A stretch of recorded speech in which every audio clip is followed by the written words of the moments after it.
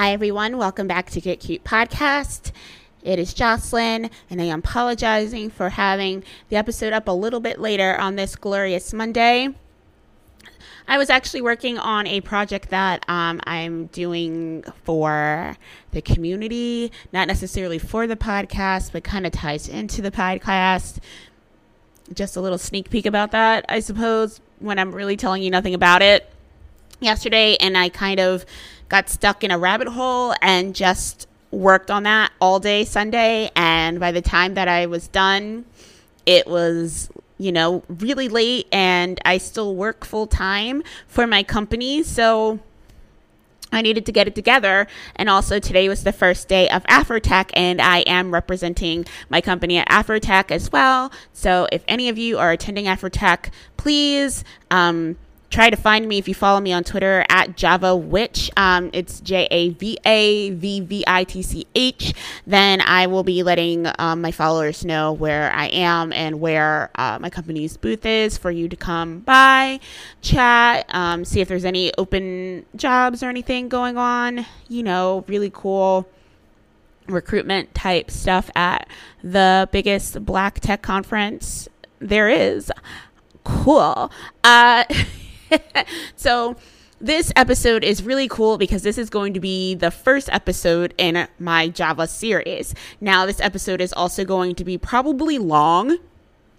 It took me a while to write the transcript for this episode because I wanted to make sure that the definitions of everything were as clear as possible, because I know that when you necessarily don't have examples right in front of you, that it can be kind of jarring, especially when you start hearing terminology that you haven't necessarily heard before.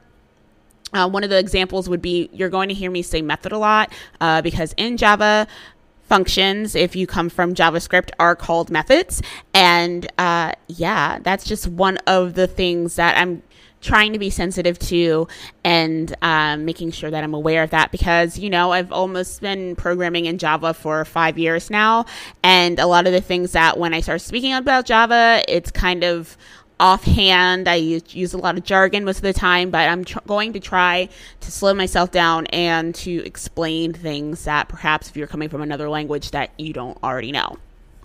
Now, in an episode prior to this, not the last one, but the one before this, I did explain what materials that I said that you should probably pick up if you're going to follow along to this series.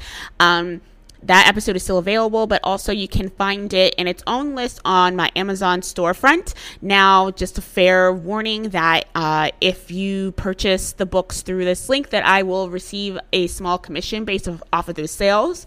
If you just want to look at the list and buy them somewhere that's not Amazon, because I know a lot of people aren't supporting Amazon, that's fine. But if that's a way you want to support the podcast, then so be it. Just to get some admin work out of the way, again, I would like to thank everyone that has left a 5-star review and comment on Apple Podcasts, on Stitcher, or wherever you're listening to this podcast.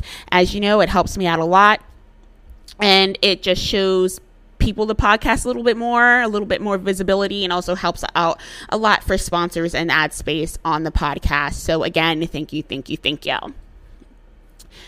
Oh my goodness, what else do I need to talk about before we get into the episode? Sources. So, as I mentioned before with the books, those books are going to be the sources for this episode. Specifically, Thinking in Java. Thinking in Java is like a Bible for me. So, there may be some things that you may have seen in the polymorphism chapter and Thinking in Java that I'm going to repeat. Maybe there's one or two things that I've done, and I will let you know where that is. But I also want to say that I also use educative.io specifically for overloading versus overriding. It's not that I don't know what those things are, because as you will learn, that's very imperative to the Java programming language. But sometimes, as far as examples and wording, as somebody once said, I don't know who it is, if you can't explain it to me like I'm 5, that means you don't really know it. And it's not that I don't really know it, but I just wanted to make sure that it's crystal clear for you to know. So in the first episode of the Java series, we are going to be talking about object-oriented programming and polymorphism as it pertains to Java. these are the bare bones of the Java programming language and things that you need to know. You cannot know Java without knowing what object-oriented programming language is and how polymorphism works in Java. It is literally impossible to code in Java without these things. I don't care what anybody says. It's really, really important. I structured this in a way that supports the fact that I still believe that Java is one of the easiest programming languages to learn as a first language, and more so probably if you're not coming from a procedural language like another object-oriented programming language, it's another really easy one to pick up as well. A lot of the discourse surrounding Java is talking about it being verbose, and while I agree, it just means to me that the language is very readable, and if you don't like 70-character method names or whatever extreme case of method names that you've seen on memes, on Reddit, or just in life, then you may want to skip this, because I'm not going to talk badly about that at all. So, without further ado, let's get on to polymorphism. Cool. Object-oriented programming. The one thing that you need to remember for object-oriented programming, and remember this very well, is that everything is an object. It is essential because it keeps Java programmers from having to repeat code. If it is used in your code base already, it is very easy to extend or implement and to modify existing behaviors of objects to fit your use case. Objects in Java all have names, attributes, and behaviors. It's really nice to think of objects as if they're likened to a person. A person has a name, a person has hair, skin, eye color, or attributes. A person has certain things that they do, such as eating or reading. Their behaviors are, in this case, methods. This is a very straightforward way to think about objects and will do you well to remember when you start creating Java programs moving forward. Now, the absolute key parts of object-oriented programming in Java, and this is very clear specifically to Java because it does vary per object-oriented programming language, are the following: encapsulation, abstraction, inheritance, and polymorphism. I tend to actually put inheritance underneath of polymorphism because I feel as though, and it is a key characteristic of polymorphism, but I digress because I will get to inheritance a little bit later on. Now, let's go over these words and jargon that I just threw at you, because I know that when you're coming from a procedural programming language, or perhaps not a language at all, that understanding what the hell I am talking about can be a lot. So I'm going to break it down as simply as I possibly can. First, let's go over encapsulation.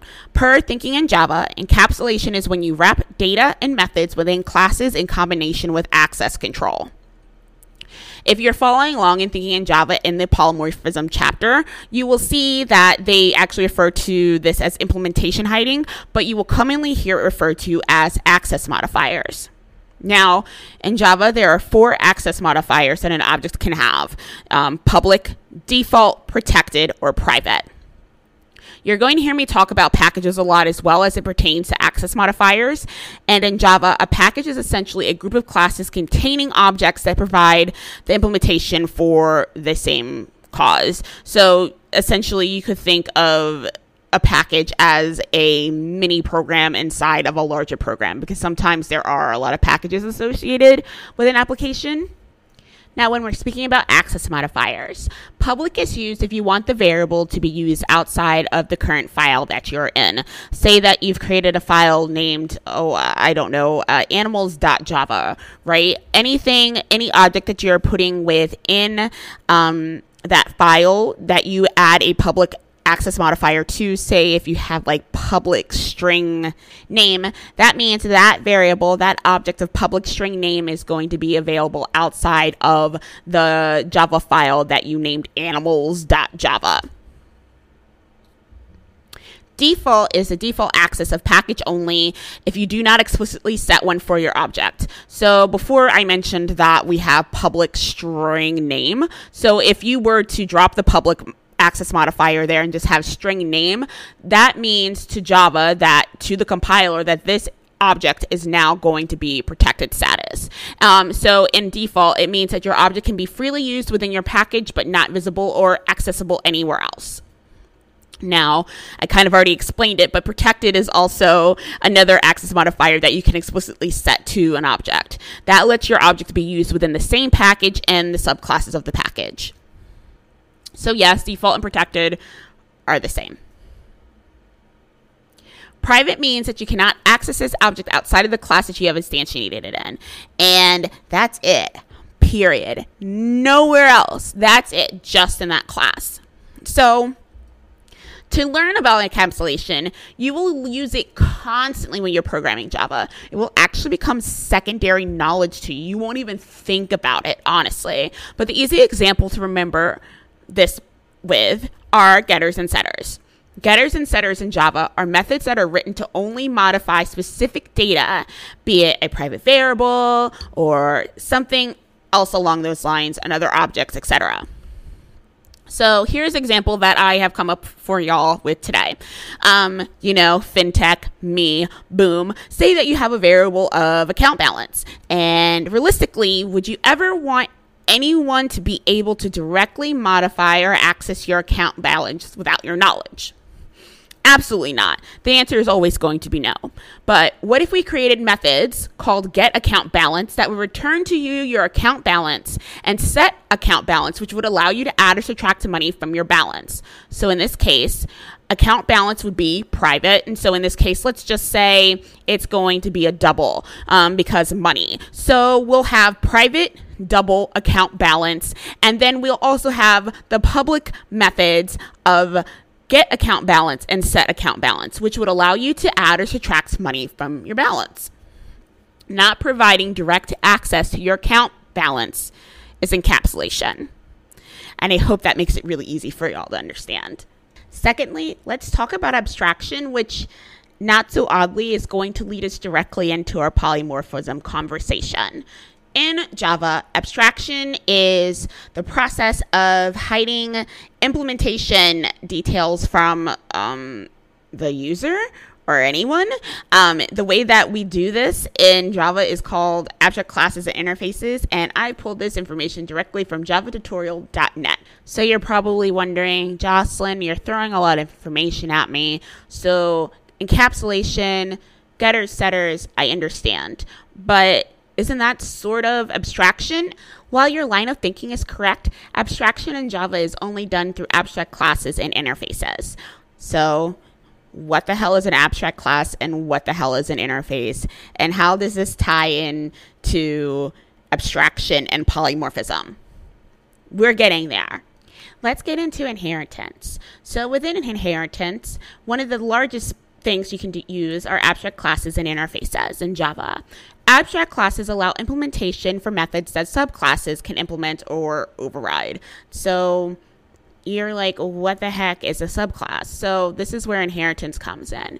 With abstract classes, other classes can implement an abstract class. Say, for example, you have the abstract class animal, and now you want to make a class cat. Well, obviously a cat is an animal, so that means that the cat class can implement the animal class and inherit any of the foreseen variables and methods that are defined in the abstract class that an animal would also have. With interfaces, an interface allows you to define your methods but not to implement any logic within them within the interface. However, this was before Java 8. And the reason why I'm telling you this information is because you may end up at a place or you may end up doing something where you're going to be using Java 6 or Java 7. That's just the bulk of it. There's a lot of work for Java developers because especially within fintech industries, there is a lot of old Java code out there. And you may run into something where you need to rewrite code or you have to maintain Java 6 or Java 7 code. And it doesn't make any business sense for you to upgrade to 8, 9, 10, 11, 12. So this is actual knowledge that you are going to need to have, and you need to know why it's changed. Per my source of java57.com, now in Java 8, interfaces are allowed to have method implementation. The key differences between abstract classes and interfaces now is that they cannot have any instance variables, as in interfaces cannot have any instance variables, and interfaces cannot have a constructor. Interfaces were once seen as the purest form of abstraction within the Java language. Now with the Java 8 changes, interfaces can have default and static methods, which takes away that title for it. So to keep with my example of, say, an abstract class of animal, and you have a class of cat that wants to implement the abstract class of animal because a cat is an animal, you're starting to see the basic forming of inheritance here. Now, when we start getting into inheritance even more, we have to start talking about the overloading and the overriding of methods.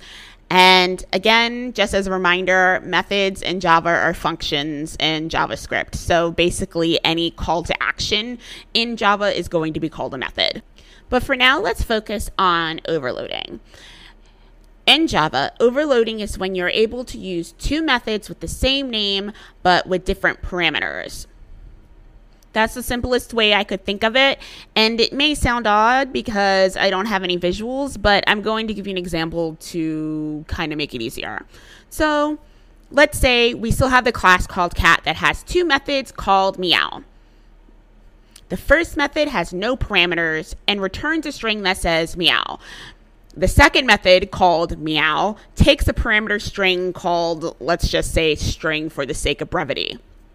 For this example, let's say that variable string that's being passed into the second method of meow says long.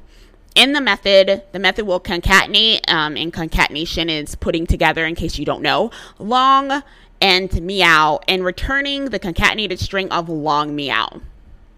This is an example of overloading because the compiler knows that the methods are different because they have different method signatures, meaning that the compiler knows that they're different because when it goes through to look at them, they see the first meow, no parameters, second meow has a parameter. And that's an example of overloading. I personally like to think that overriding could be seen as a little bit more difficult if you don't know the basic foundations of polymorphism and inheritance. So in this example, we're going to still have a class called cat, and we're still going to have a method within cat that is going to be meow, and let's just say that that method is going to print out meow. Now, in your new class, tiger, you extend cat because, for the sake of simplification, a tiger is a cat. Because tiger is a child class of cat, tiger will have the method make sound, except this method will return a boolean of true. Because both of these methods do not take parameters but return a different type, the first one being a string and the second one being a boolean, this is an example of overriding. Overriding is also known as compile time polymorphism because this occurs at, you guessed it, compile time.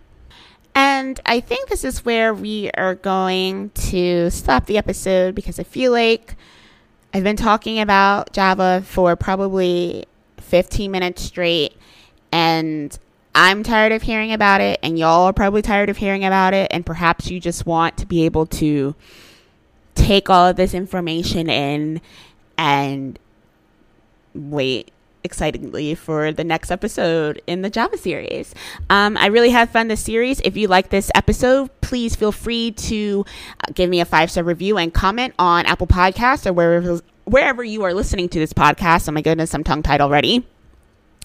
Like I said before in the beginning, it's great for optics for the show, and it will just help out the podcast in the long run. If you have any questions, comments, or concerns, feel free to email me at thegetcutepodcast@gmail.com, and feel free to also follow the podcast on social media. We do have a Twitter at GetCutePodcast, and then you can also follow my personal Twitter, which is JavaWitch, and that's going to be JAVAVVITCH. I don't think I have anything to say, y'all, besides if you are at Afrotech this week, feel free to follow me on my personal Twitter and see where I am. I would be more than happy to talk to anybody that is a fan of the show, or really, I just like talking to people on the internet in general, so, you know. As I said, I do have a surprise project coming out. I don't think I'm going to be timing it with another episode release or anything like that, because sometimes when you're tweaking things, it just does not work out that way. There's a lot of work that I still need to put in as far as the launch goes. So y'all will just have to see it when you see it by following me on social media. And I believe that is all for this episode. Again, apologies for it being a late Monday release, but life gets in the way sometimes, you know? Love y'all, and I will see y'all next time. Bye.